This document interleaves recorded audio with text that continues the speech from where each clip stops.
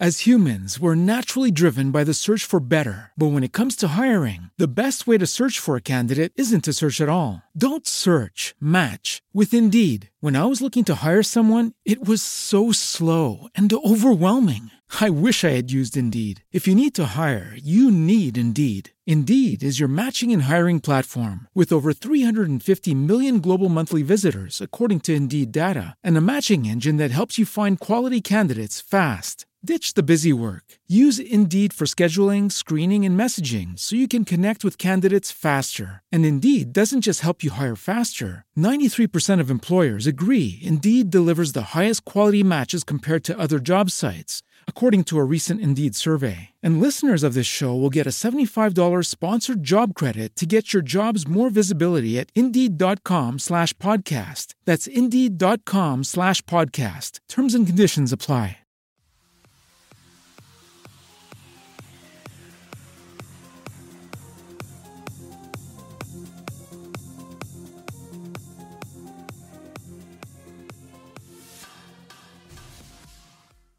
Hi, welcome to Beyond Barriers. I'm Jeff Scoop here with my co-host Acacia Dietz for another episode of Beyond Barriers podcast. Tonight, our special guest is an old friend of mine from the past, Mr. Fred Cook. Fred, welcome to the program.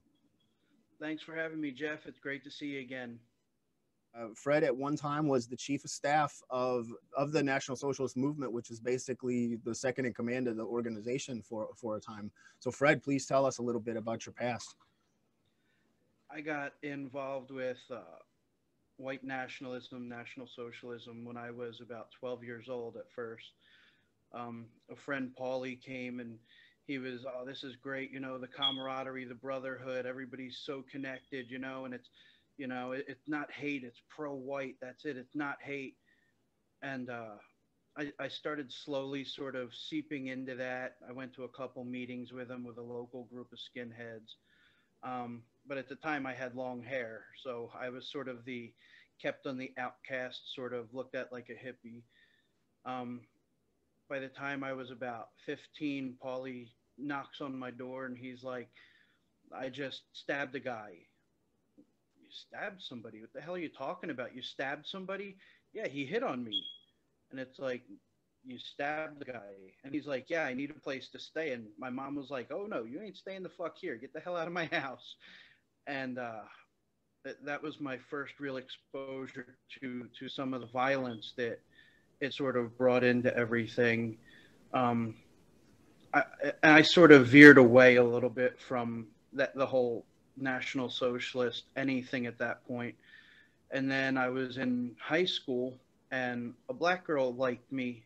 And she was kind of, you know, hitting on me and stuff. But at the time I was already dating a girl. And I told her I'm not interested. So she told a bunch of other kids that I called her the N-word and that I was a racist.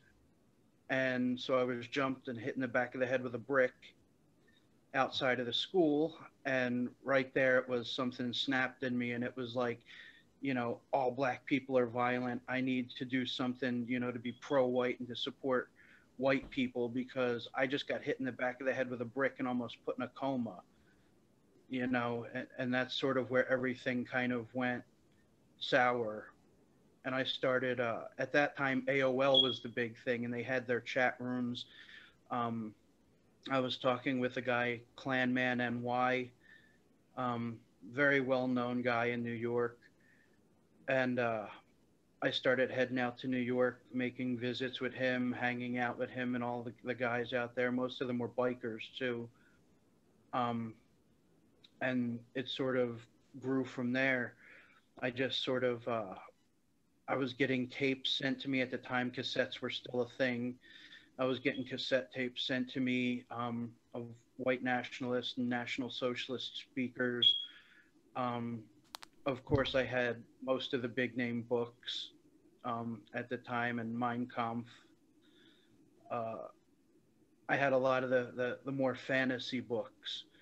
The books where it was, you know, we're doing this because it's what's right for our people type books. But it was like, I didn't really, I was very much so into it because of the violence that I experienced. before that, it was more like a passing thing, like, oh yeah, me and a bunch of guys are just going to get together and hang out. It wasn't really serious. After getting jumped, they said it was about 11 to 12 kids at the same time that jumped me, hit me in the head with a brick. At that point, it was do or die for me. It was like something snapped, and it was, okay, I need to do this, and I need to be, in a role where I am, with people like me, that I don't have to worry about that. I don't like using a lot of negative slang, but a lot of the slang that everybody kept using back then, even around the New York people I was hanging around with, was when you're around blacks, don't relax. That was pretty much the common. Now, I don't like using anything now because I've had so many changes in life. When I found the National Socialist movement, I was watching all the videos on there, and it was like, yeah, this is dead on. This is what I want to do. This is what I want to be. This is what I want to be a part of. This feels more like the camaraderie I've been looking for. I was not living in Pennsylvania anymore, so I lost a lot of my old contacts. I sent in my application, and I just kind of took off from there. We had met originally in Georgia at a small gathering, if I remember, and it was like everybody had, typical paraphernalia that was out there, swastika flags, shirts. I had to get a shirt, of course, because, that's what you have to do. You have to look the part. You have to be the part. And it was like constant stress. It was like you were constantly not just trying to impress other people, but trying to be your absolute best as a white person at that point. And it was like anything that came your way, Jewish, black, whatever, that was just a distraction. You needed to get the hell away from them, and you needed to, be with your people, be with everything 100% diehard white. And in the NSM, I had found that, but it wasn't a true feeling of that, because it was always trying to impress everybody. It was always trying, not to get on people's negative sides, not to make yourself stand out so much that you're a thorn. You know what I mean? Because as much as you move up in an organization like that, there's a lot of room for people to hate you. And I experienced that my whole time in the National Socialist world, that it was all a matter of you get the wrong people hating you, and now you're completely demonized. You're now the person that was calling you brother a week ago now is like, I should punch you in the mouth. There is no real camaraderie. It's a false camaraderie. And I learned that when, after spending probably 8 hours a day working on everything NSM, I got that phone call on the day that my first daughter was born.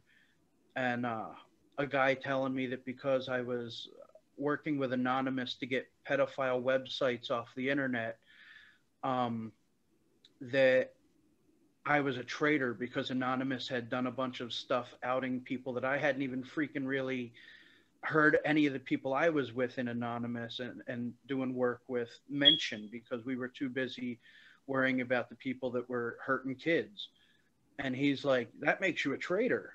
And that's exactly what he said. And this is a guy that, I knew for a year and a half, 2 years. And all the time he was brother this, brother that. He was always, we got to stick together, hugs when he sees you.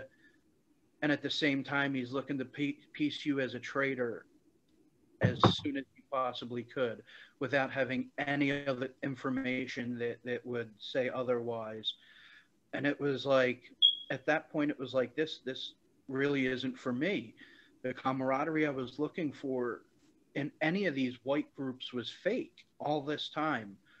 110%. It was, they're just looking to sort of elevate themselves at the expense of anybody that they remotely think isn't white enough, or that isn't proud enough of being white.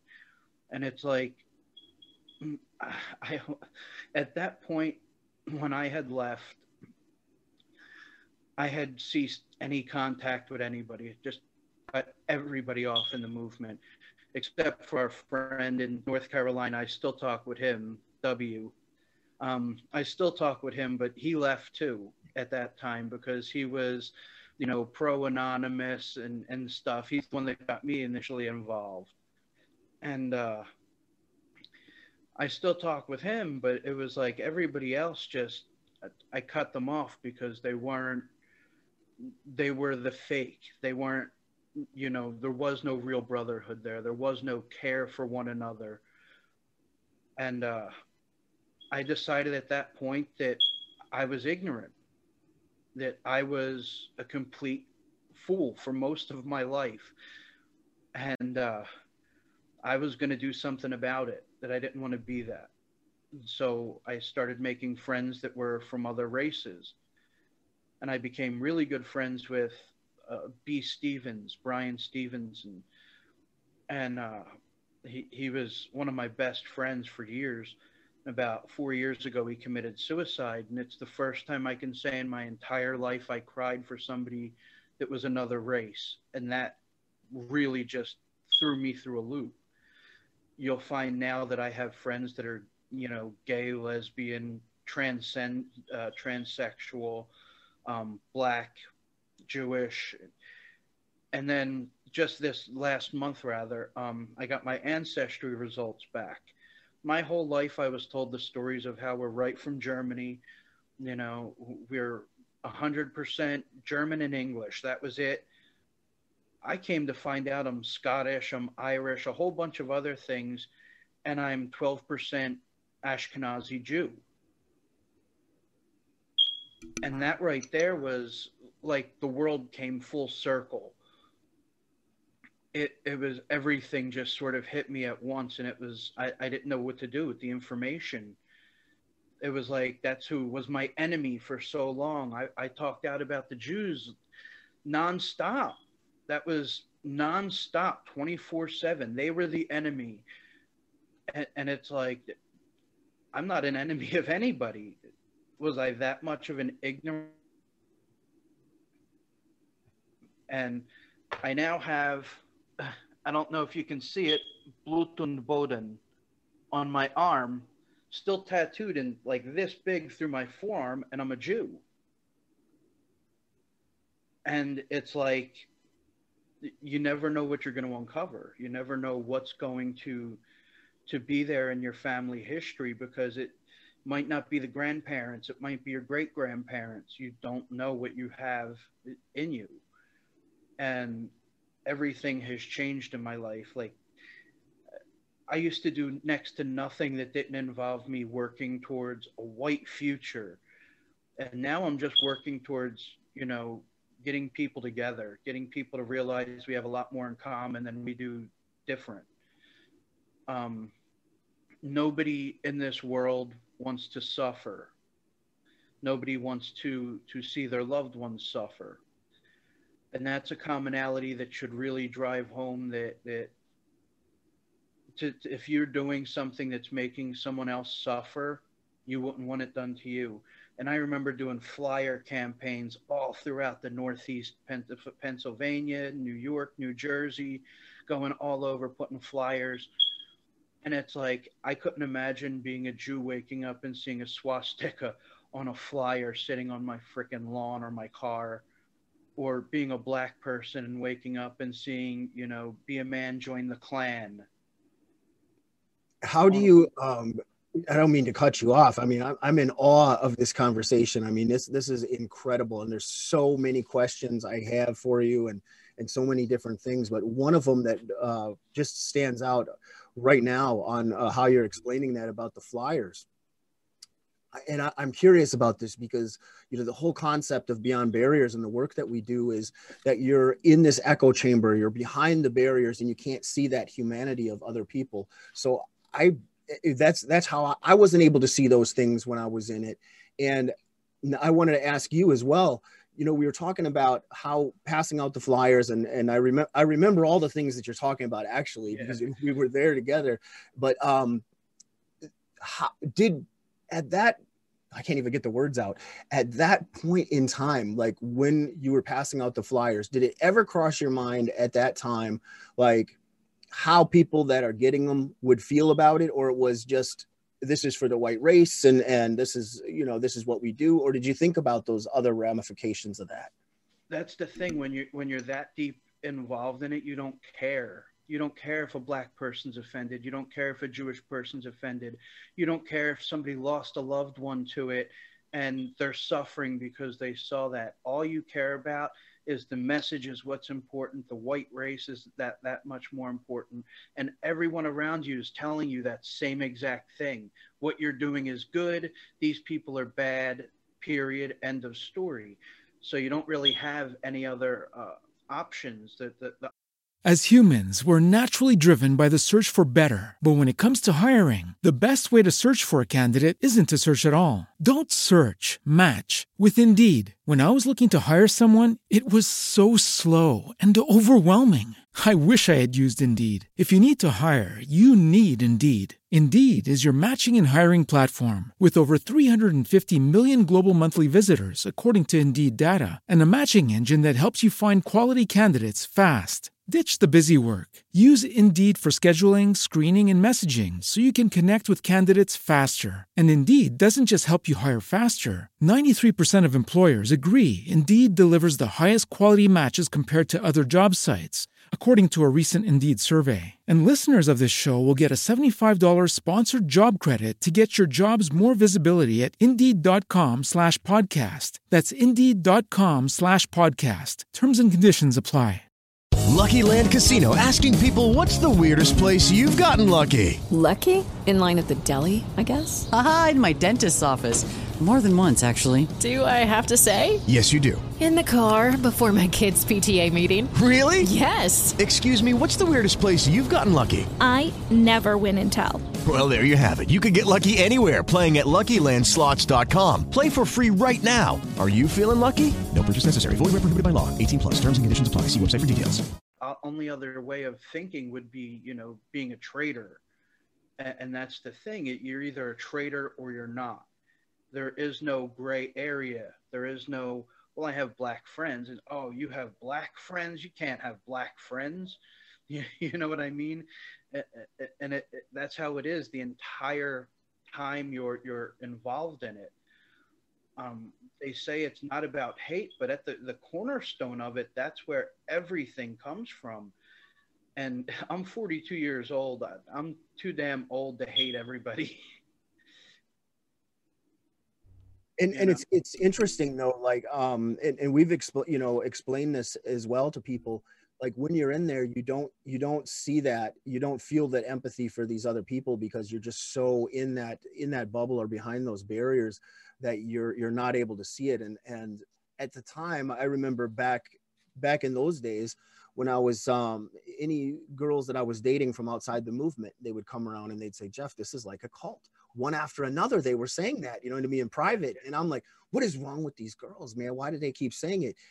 It was me. I didn't see it, but they did because they were coming in from the outside. After leaving the movement, I processed it almost right away. Like, hey, this really is cult-like. So I mean, would you agree with that? That you couldn't see it then, but you see it now? Absolutely, 110%, because you want to please everybody that's there. When you get there, everybody's hugging you. Hey, welcome to it. Everybody's real cool with you, and everything is controlled. And what I mean by controlled is they're not telling you exactly what to do, but if you step out of line, if you show emotion, if you show anything that is not white manliness 110% of the time around anybody, you're weak, you're a traitor, you're the reason that everything's going wrong in the world, no different from a Jewish person or a black person and how they're seen in the movement. It is very much so cult-like behavior, especially to the point where you'll notice a lot of people, they are ostracized in their own family because of it. I know a lot of people that basically pushed their entire families away and were like, I'm doing what's right, and everybody that's around them's like, we're your family now. And it's very much so like you would see Heaven's Gate cults or any of those where this is the supreme word, you follow this, if you don't follow this, you're not right. And I think that's an incredible, you said it's very eloquent the way you put that together. And what's interesting about your experience too, is because we've had other formers on the program, and we've had guys that have been in leadership positions and others that haven't, that were on lower level guys and things like that. But I think there's a really interesting dynamic here, especially as you being rising through the ranks and being a former leader, you have a unique perspective on a lot of these things. And what you said earlier in the conversation as well, about how all of a sudden your brothers and these people that, or that we thought you were brothers, have a problem with you now because there's that jealousy and there's that competition. And I like how you said too about how there's no gray area, because this is just it. And even after you get out, like, a lot of people that are in there, they see anybody that's not in agreement with them as being traitors, just like you said. And I've, at first, when I was getting messages from people that were still in, going, how could you, the first thing that would be out of their mouth, since you're out, when you leave the movement, their first thought is, oh, now you're Antifa, or now you're a communist. Like, what? Just because I left the movement doesn't mean I have to flip to the other extreme side and become a communist or an anarchist. That's not accurate. I mean, there is people that do that. It's not as common as I think people would like to think, but there's people that do it. But it's just that automatic assumption that the moment you leave, you must be Antifa, or on the other, you're the enemy. You're just straight up the enemy. And I think that that's a really interesting thing. And I'm also curious about your story about how you got involved in the movement. I don't think I actually knew about that, about the guy that had gotten stabbed and your initial involvement. So that was really interesting. So would you say that having those, it sounds like it, but I don't want to put words in your mouth, but would you say that trauma then is what originally brought you to the movement, or was it more of like a search for something, or what were your feelings on that? For me, it was sort of like a salad, a combination of the trauma that I had and looking for somewhere to fit in. I was told my whole life, you're German. And I first grew up in a predominantly Cambodian area of Philadelphia. And so, nobody there really accepted me. Everybody was really close-knit with each other, but it was, look at this little white guy here. At the time I was really small. I hadn't really grown much. And then we moved into an Irish neighborhood, and everybody were proud to be Irish, and you're not Irish. And I come to find out I'm mostly Irish and Scot, Oh, wow. But it's really a combination of the two that led me to the movement. And what you were saying just a minute ago, too, it really struck home. When it comes to leaving the movement, instantly you're a traitor. You have to be one of the enemies. That's what keeps people in the movement, because they know that they're surrounded by enemies. And one of the things that built the most and tightest camaraderie in the movement was when Antifa would attack an event or attack something.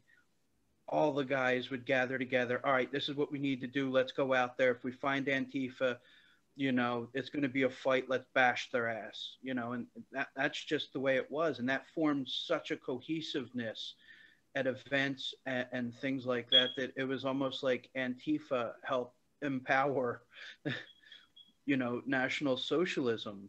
It was one extreme or the other. And so when you leave, that's the first thing they're going to say. Oh, he's with the enemy. He's a traitor.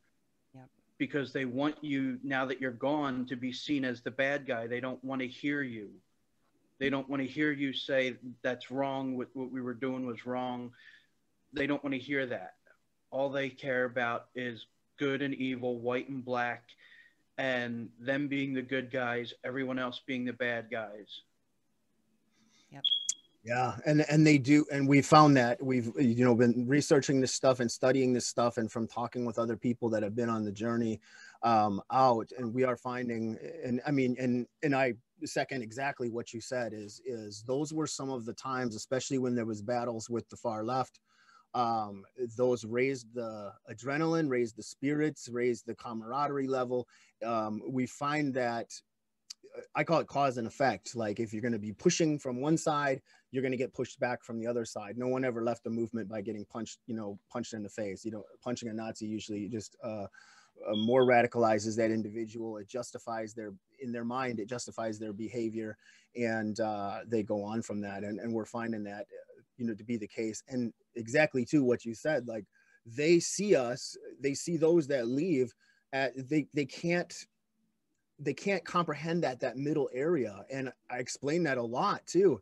And the extremists on the left side, they don't like you if you don't go to them. So you're still, some of them will say, well, you're a Nazi if you're not with us, if you're not, anarchist or communist, and you say you're not a Nazi, you must still be a Nazi. So they're just as bad. And we've had people that have, we work in counter extremism. So we'll have people that come to us that have been former religious extremists, cult members. Mostly far right is what we deal with, because that's, where we came from. So we're familiar with the people there. But we've had people come from the far left as well. And they'll tell us almost the exact same thing. It's like their trajectory, their social circles, and things like that. In the extremist groups, whether they're right or left, even though they're very different ideologies, they're very the same when it comes to like the social network and aspects of things. And the religious ones is a little bit different, but also a lot of similarities. And it's really interesting when you delve into that. So there's so many questions for you, man. I mean, the journey. So I want to, we didn't talk about this yet either, but we could probably have you on for like 5 hours and keep going. Right, exactly. I felt like I was interrupting him. His story was so good. But so Fred, on the journey out. So, and I want to go to this about finding out about your Jewish heritage and stuff like that too. But before that, like you're finding your way out, you're realizing that people in the movement were passing judgment on you and all that. And how did that, when you first left, like how difficult was that, kind of doing that on your own? It was kind of like taking a rope and cutting it in half, and that you cut off your entire lifeline. All of your friends that you made over the years gone in a heartbeat. None of them wanted to be your friends because now you were the enemy. Now you were the traitor. You left what was right. You're going to the side that was wrong, obviously. So it was a lot like cutting a rope in half and only having half of the rope, because I still had, my wife and kids and stuff. And I had one friend left from all of that who also left at the same time. But it was like cutting off every friend that I ever had. It was starting life over at that point. And, it's not easy. It is painful, very painful. It's like losing a part of your heart, your identity, what you are, what you've been all those years. It's like you cut that out completely. And, trying to find yourself again, trying to find a path to take that isn't necessarily the complete opposite, because you don't want to end up on the opposite extreme of the spectrum, but trying to find something that's a nice middle ground, something that is without the extremism from either side or any part. Exactly. Because like you were saying, the extreme left and the extreme right, they're two sides of the same coin. They really are. And so you don't want to go either way. You want to sort of sit on the edge of that coin. You don't want either side to take precedence. You don't want to veer too far, because you know that if you fell into it once, that you don't want to fall into any other opposition of that. It's all going to lead to the same thing. So I sort of cut everybody off at that point, like everybody that I knew, except for, of course, my family. And that was it. I had that for probably 2 years, just my wife and kids, and that was my sole focus. And it was so weird too, because I spent so many hours reading books, listening to CDs, listening to audio cassettes, working on things, writing things, for the movement at that point. It was like, what do I do with all that time now? Right. You know, it's like going from having a couple hours a day in your life to do things that you wanted to and had to, and having hours upon hours to just sit and reflect. And it really gets to you after a while. It really hurts, because all those realizations that you couldn't have when you were a part of it really come through. And you start realizing, God, that I really demonize every single Black person because of something that happened to me. Am I that stupid? You know, that I really demonize a whole group of people, the Jewish people, because, you know, Hitler and a bunch of assholes, excuse my language, were telling me that every Jew is evil, and they just, you know, controlled everything and wanted to take over the world. And it came down to a lot of introspection. Who did I want to be? What did I want to be? And how can I make things, I mean, I'll never be able to make things better for all the crap that I've done, but I can sure as hell try with the rest of the life that I have left. And that's pretty much at the point where I still am. That's great. That's meaningful, you know, and that's how a lot of us feel. And I'm so proud of you, man. I mean, just hearing that, and I know it's true. I know the kind of dedication you have as a person. That's why you were, you know, chief of staff when we were in that mess before. And I know how much time you put into it. And I know the struggle. We both know the struggle of coming out, all of us. You know, we really understand that. So in what part, I know your family was there for you and all that, and that's so incredibly important, and you're blessed and lucky, fortunate that you had them, because a lot of the people that coming out don't have anybody, you know, so it's even more difficult. So how important was it for you to be sure that As humans, we're naturally driven by the search for better. But when it comes to hiring, the best way to search for a candidate isn't to search at all. Don't search, match with Indeed. When I was looking to hire someone, it was so slow and overwhelming. I wish I had used Indeed. If you need to hire, you need Indeed. Indeed is your matching and hiring platform with over 350 million global monthly visitors, according to Indeed data, and a matching engine that helps you find quality candidates fast. Ditch the busy work. Use Indeed for scheduling, screening, and messaging so you can connect with candidates faster. And Indeed doesn't just help you hire faster. 93% of employers agree Indeed delivers the highest quality matches compared to other job sites, according to a recent Indeed survey. And listeners of this show will get a $75 sponsored job credit to get your jobs more visibility at Indeed.com/podcast. That's Indeed.com/podcast. Terms and conditions apply. Step into the world of power, loyalty, and luck. I'm gonna make him an offer he can't refuse. With family, cannolis, and spins mean everything. Now, you wanna get mixed up in the family business. Introducing The Godfather at ChumbaCasino.com. Test your luck in the shadowy world of The Godfather slot. Someday, I will call upon you to do a service for me. Play The Godfather now at ChumbaCasino.com. Welcome to the family. VGW Group. No purchase necessary. Void where prohibited by law. See terms and conditions. 18+. That the movement wasn't something that was going to affect your family and children and things like that. Is that something that you thought about as you were leaving or afterwards? What hit me the most was, you know, when I was in the movement, all I cared about was the movement. I cared about my family too, don't get me wrong, but I was doing it for them. That's what you're told. You're doing it for your children. You're doing it for a better future for them. Right. The 14 words, David Lane, you know, we must secure the existence of our race and a future for white children. That was mantra. That was every day. And so coming out of it, I just basically had this feeling, because my kids at the time, my two sons are autistic. They're on the autism spectrum.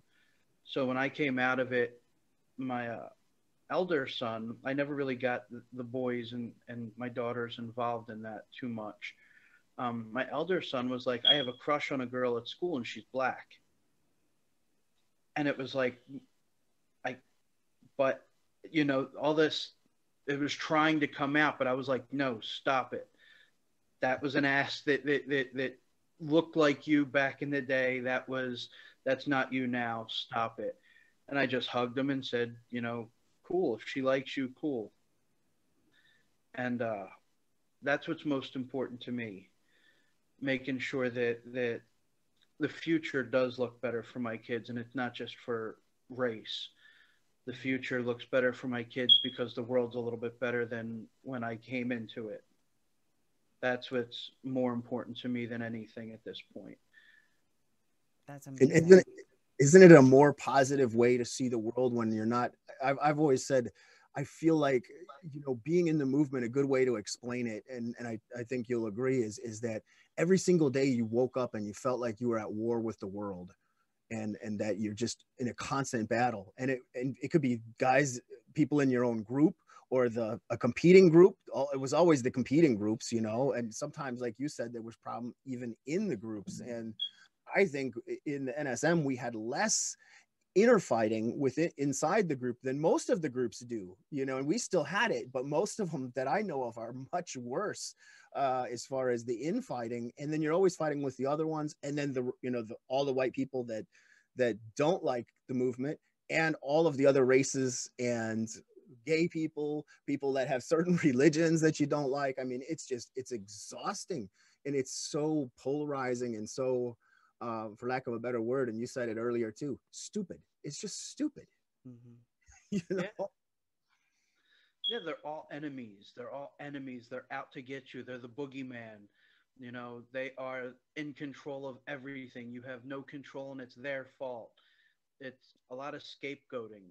It's a lot of well, this is why the world is this way, because of these people and these groups of people. So they're your absolute enemy. You can't be friends with them because they hate you. And it's like, right now I live in a 100% black community. Literally, we are the only white people living here. We're in a historic black community. And it's like, I have never once felt threatened. I have never once felt like I didn't belong. Our block captain, even, she comes to the door, knocks on it. Hey, we're having this neighborhood thing outside. Come down to it. Bring the kids. And if that's my enemy, sign me up. Exactly. Now, real quick, leaving the movement, I know you were saying that, you know, obviously you focused on family and all of that. Like, did you find what was like your biggest support during those times, during those 2 years of trying to find yourself again outside of being involved with the group and all of that? Probably my wife. Her constantly telling me leaving was a good thing. Leaving was a positive. Look at all the bad that you did, all of the hate that you kind of put out into the world, and then look at your kids. Do you want your kids to be the same? Do you want your kids to grow up hating everybody and having, you know, a very select group of friends who really don't care about them at all, who don't care if they live or die? You know, if they die, they would just die a martyr for the movement instead of dying a good friend or somebody that somebody cared about. And that's what really hit me. That's what really kept me on the straight and narrow when I was leaving everything. My wife constantly telling me, you know, there's nothing to worry about now. You don't have all those enemies. They're not your enemies now. That was something that's really different. You know, I mean, it's something that very much so makes you look at everything that you've done in retrospect. And it hurts when you know the things that you did hurt others so bad it hurts you. And that's just basic human empathy, something that they almost try to beat out of you in those movements is basic human empathy. And when all that kicks in, it hurts. It's bad. Oh yeah. So it's bad but good. it is, and that's what helped me get out too, is seeing the humanity of the so-called other, or feeling empathy for other people that were damaged by hate, or that were hurt by hate. So it's really incredible to hear, you say those same things, that, once you're reflecting, it's hard to see it when you're in there, because you're just, just as you said. I mean, I don't want to repeat everything Fred said, but it's so right on. It is so right on. It's so incredible, man. And, it does take strength, but doesn't life feel much? I see both of us we're smiling more. We didn't smile back in those days, did we? Not very much. No, if you smiled, you were weak. If you smiled, you were, what have you been cavorting with the enemy to make you smile? You weren't allowed to show emotion. You weren't allowed to be a human being. If you were a human being, you were evil. You were a traitor. You had the potential to betray everything because you're showing any kind of emotion other than I'm a proud white person, And it's so bad. Mentally, it is so bad for the human condition itself to sort of keep everything inside all the time. It eats you. Yes, it does. And when it eats away at you enough, it leaves nothing. It leaves a hollow shell, and that's what you have to wake up to every day of your life. Wow. Well said, brother. So now we'll fast forward to closer to like almost right now. So you're out, you're living in an all black area, and everything's going great. Contrary to what the old beliefs of the movement were, that, you should have been long dead by now in that area, which is obviously a false narrative. But I want to know, I think the listeners and the viewers would be curious too. So you spent all this time in, how many years in total would you say first? Because I'm leading this up to the question I have for you. I'm really bad at math, but I would say probably seriously getting deep into it about from age 15 to, well, I'm 42 now. I've been out for 6 or 7 years. So right in between there, quite a bit of time. Long time. Years, yeah. So that's incredible. And another fine example of someone that had been in for many, many years. I know I get heat sometimes from people, and they're like, "Oh, you can't change after all those years. He's making it up," or they think this stupid stuff, and you're another example. We've got another guy that had been in since the 80s that had just come out, and it's incredible. I mean, I sometimes, when someone's been in that long, I even said to myself, is this for real? Until I sat down with the guy and talked with him and heard his story and the reasons why he was out. And it was heartbreaking. It's when you come to the realization, it is so incredibly hard. And in your case, and this is what leads me up to the question. So you've been out for about 6 years, and you do the ancestry DNA test, and you find out, and I know how it was in the NSM, because even when I got out, I was still, at the very first, I was struggling a little bit with anti-Semitism. The racism was gone, but I was still struggling with anti-Semitism. And thank goodness for a lot of the wonderful Jewish people I know now in the Simon Wiesenthal Center. I don't have any of those feelings or anything like that anymore, and it's all gone. But I know how I was a raging anti-Semite, and I know that's what the NSM was really focused on, the Jewish thing. So you're out, you put that life behind you, you do a DNA test just recently, and you find out you're part Jewish. How do you process that? I mean, I know you're still working on processing it, but how did that make you feel?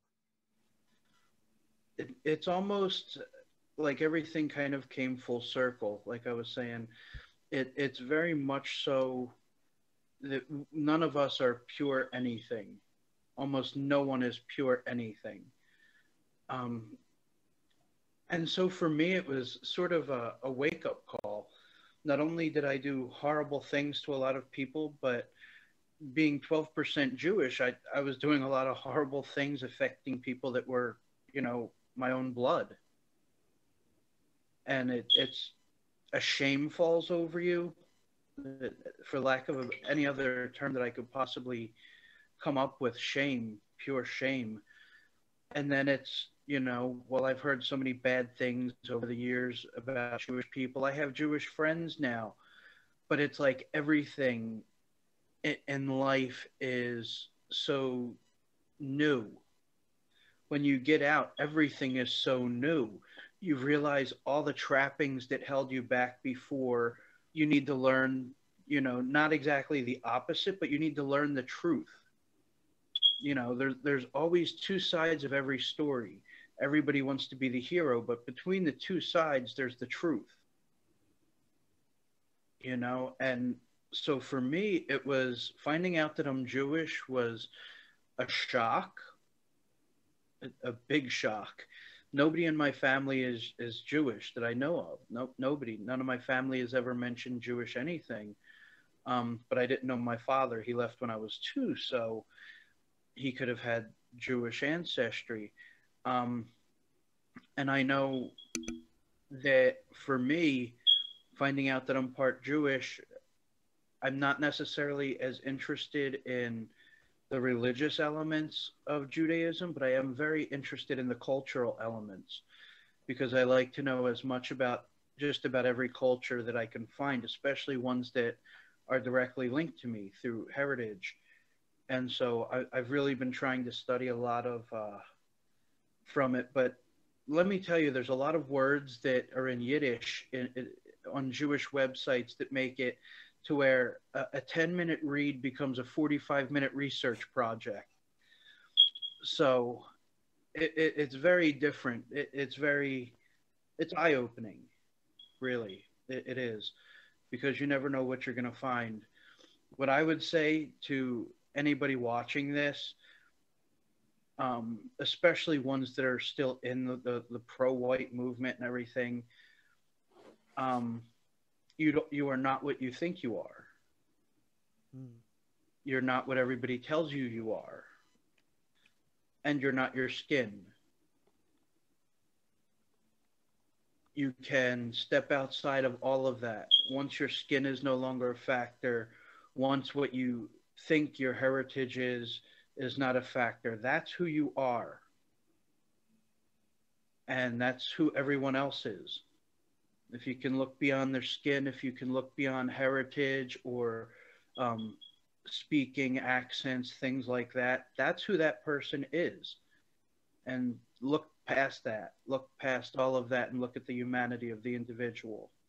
That's what really came to me through everything that I've been through.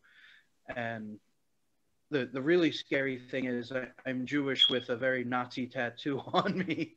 It says Blut und Boden, blood and soil.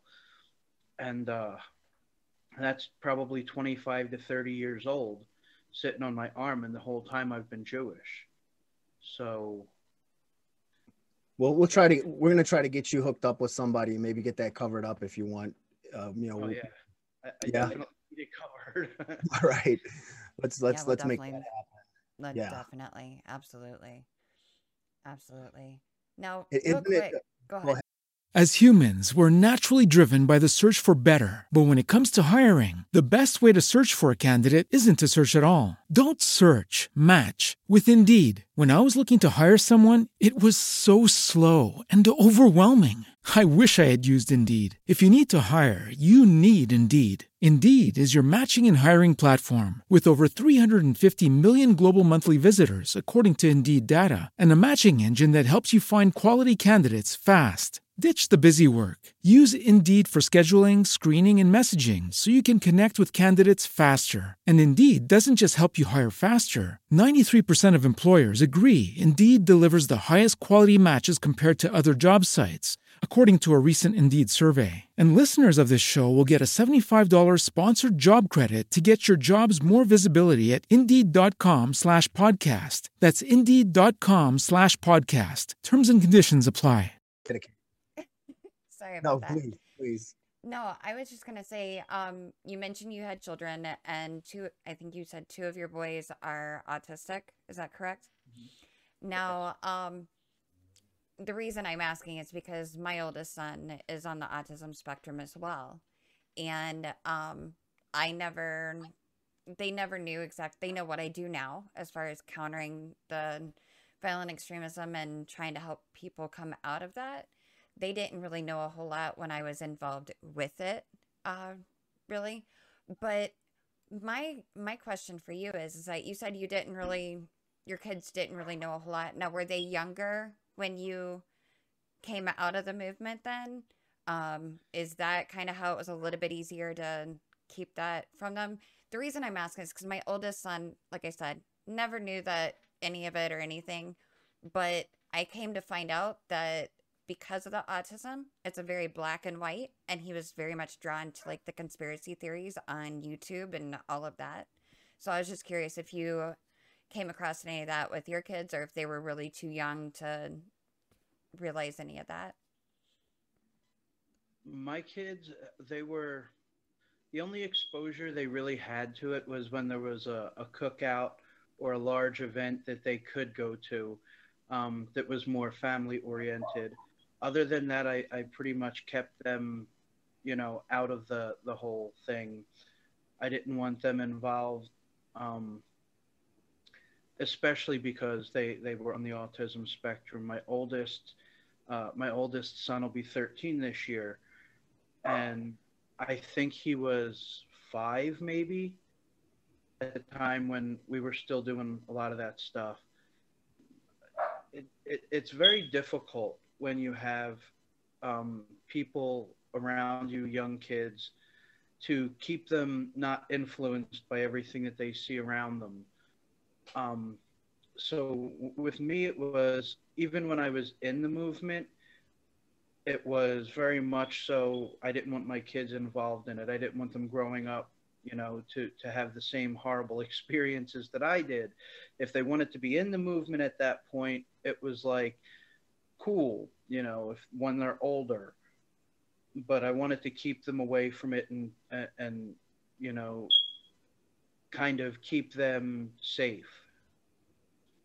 I mean, I've probably been in 30 fights in my life because of the movement, and it's not something that's easy to see your kids go through.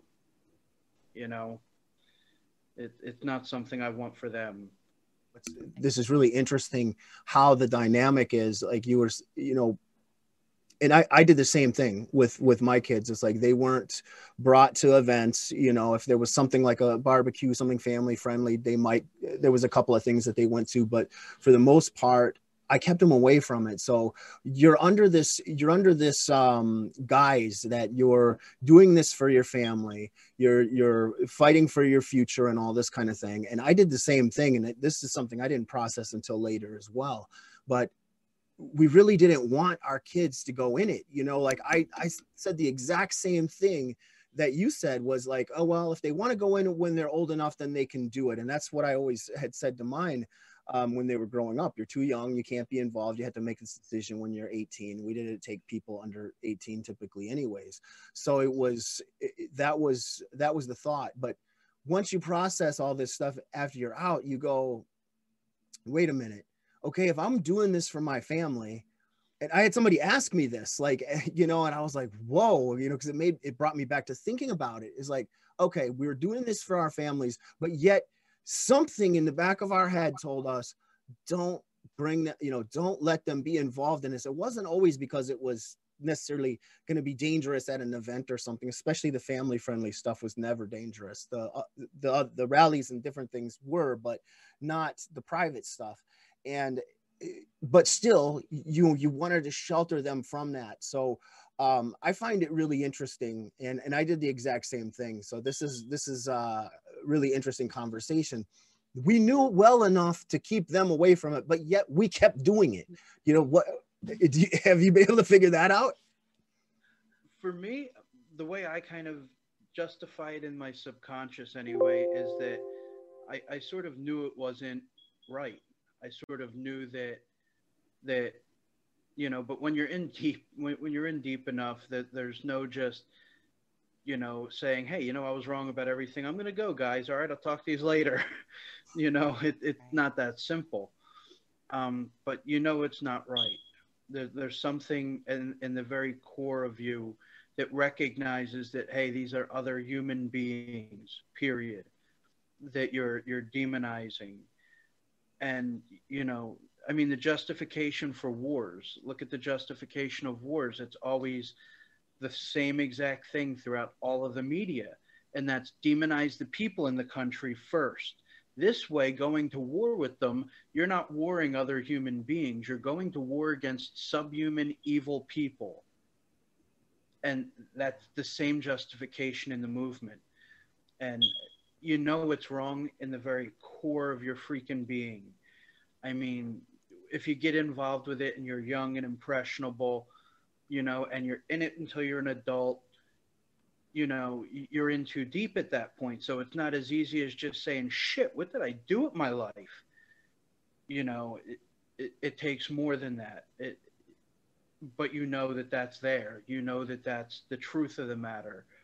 You know that you screwed up. You know that you've made wrong. And that's why I didn't want my kids involved at the very core of it. I didn't want them going through the same thing I did. That's it. That's just it right there. And I think you're right. It was in the subconscious, and we knew that. And, you know, I've heard this from other people too, you know, that have come out, because there's some that, you know, they do bring people, some of the people do bring their kids up in it and want them all involved and things like that. But I think it's more common, like with our own stories, like kind of sheltering them from that, because we knew, and even that, when I was processing it, I thought, you know, I knew how hard of a life it was, you know, being in that long. I knew how hard it was and how dangerous it was and all that. And it's like, you know what, I don't want my kids to have to go through that. It's basically the same thing that you were saying. And I think it was deep down in the subconscious that we knew it, that what we were doing wasn't 100% right, but we just couldn't see it. You know, something was still holding us there. So that's an incredible conversation and insight. And there's just, you have a lot of knowledge. And I want to say, I mean, I might have said it earlier, but I'm going to say it again, man. I'm so proud of you for coming out and willing to share this stuff.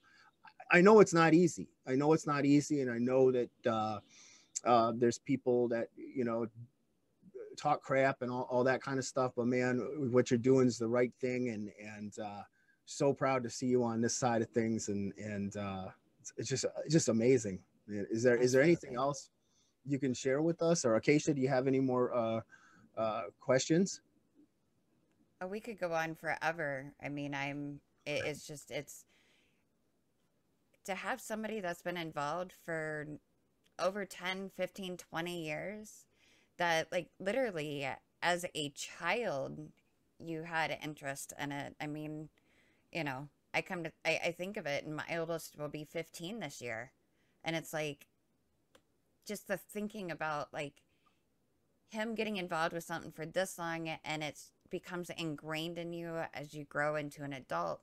And then coming to the realization that, you know, this isn't what I want. This isn't right. You know, like you said, you know, you want a better future for everybody. You want a better future for your kids, but you want a better future for them because the world is a better place and everybody is working together. Like that for me that says a lot about your character. And I think it's pretty amazing. And I appreciate you so much for coming on and being willing to share your story, because people need to hear these things. People need to realize that there are just regular people that get involved with these things, and that even after 20 years, they can realize that, you know what, this isn't the way I want to go, and they can change.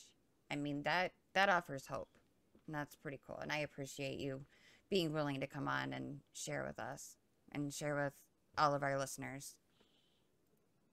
Thank you both. Thank you both so much. Let me tell you, it was probably a year before Jeff has actually came out of the movement, and a mutual friend of ours in North Carolina was like, you know who I miss talking to? Jeff. And I was like, yeah, me too. I miss talking to the commander. At the time, it was so ingrained. He was the commander, you know.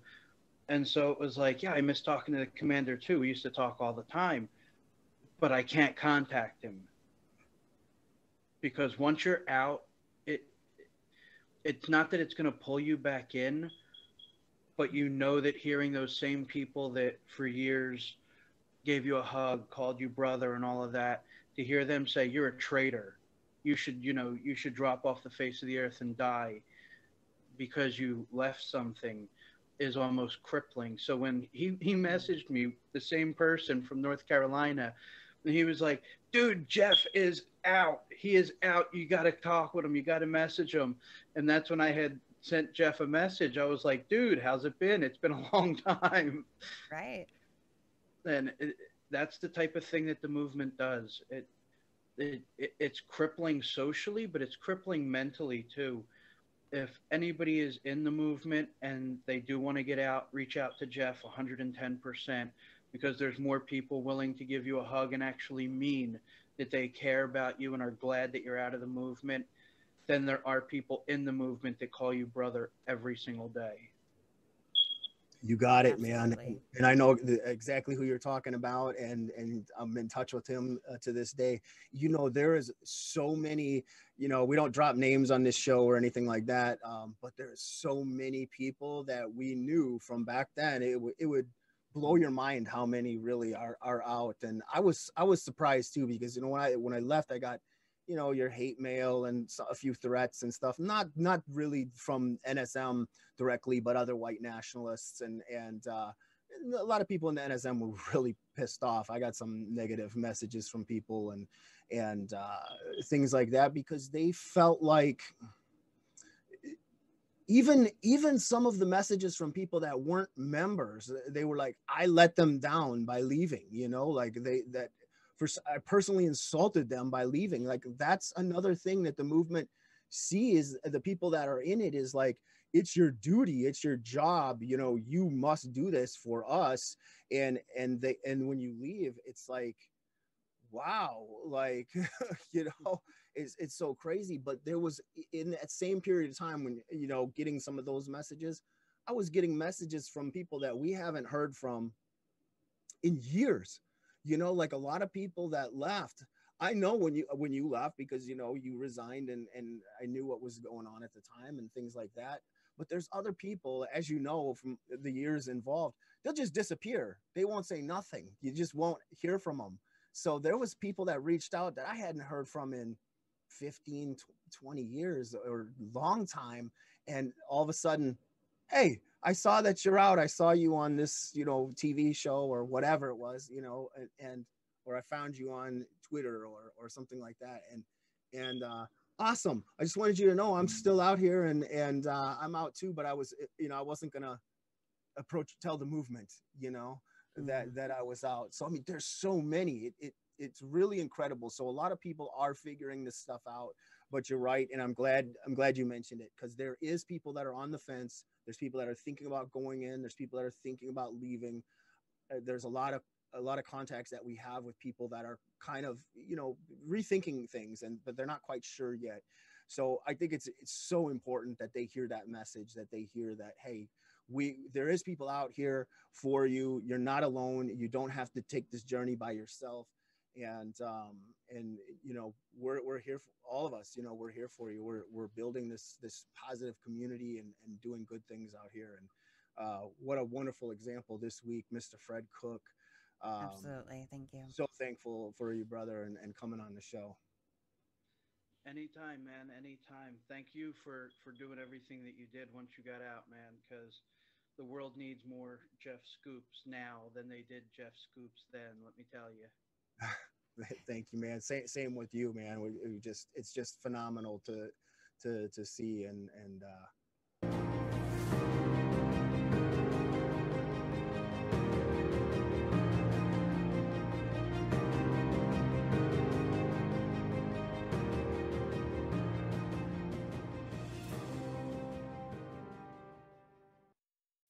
As humans, we're naturally driven by the search for better. But when it comes to hiring, the best way to search for a candidate isn't to search at all. Don't search, match with Indeed. When I was looking to hire someone, it was so slow and overwhelming. I wish I had used Indeed. If you need to hire, you need Indeed. Indeed is your matching and hiring platform with over 350 million global monthly visitors, according to Indeed data, and a matching engine that helps you find quality candidates fast. Ditch the busy work. Use Indeed for scheduling, screening, and messaging so you can connect with candidates faster. And Indeed doesn't just help you hire faster. 93% of employers agree Indeed delivers the highest quality matches compared to other job sites, according to a recent Indeed survey. And listeners of this show will get a $75 sponsored job credit to get your jobs more visibility at Indeed.com/podcast. That's Indeed.com/podcast. Terms and conditions apply.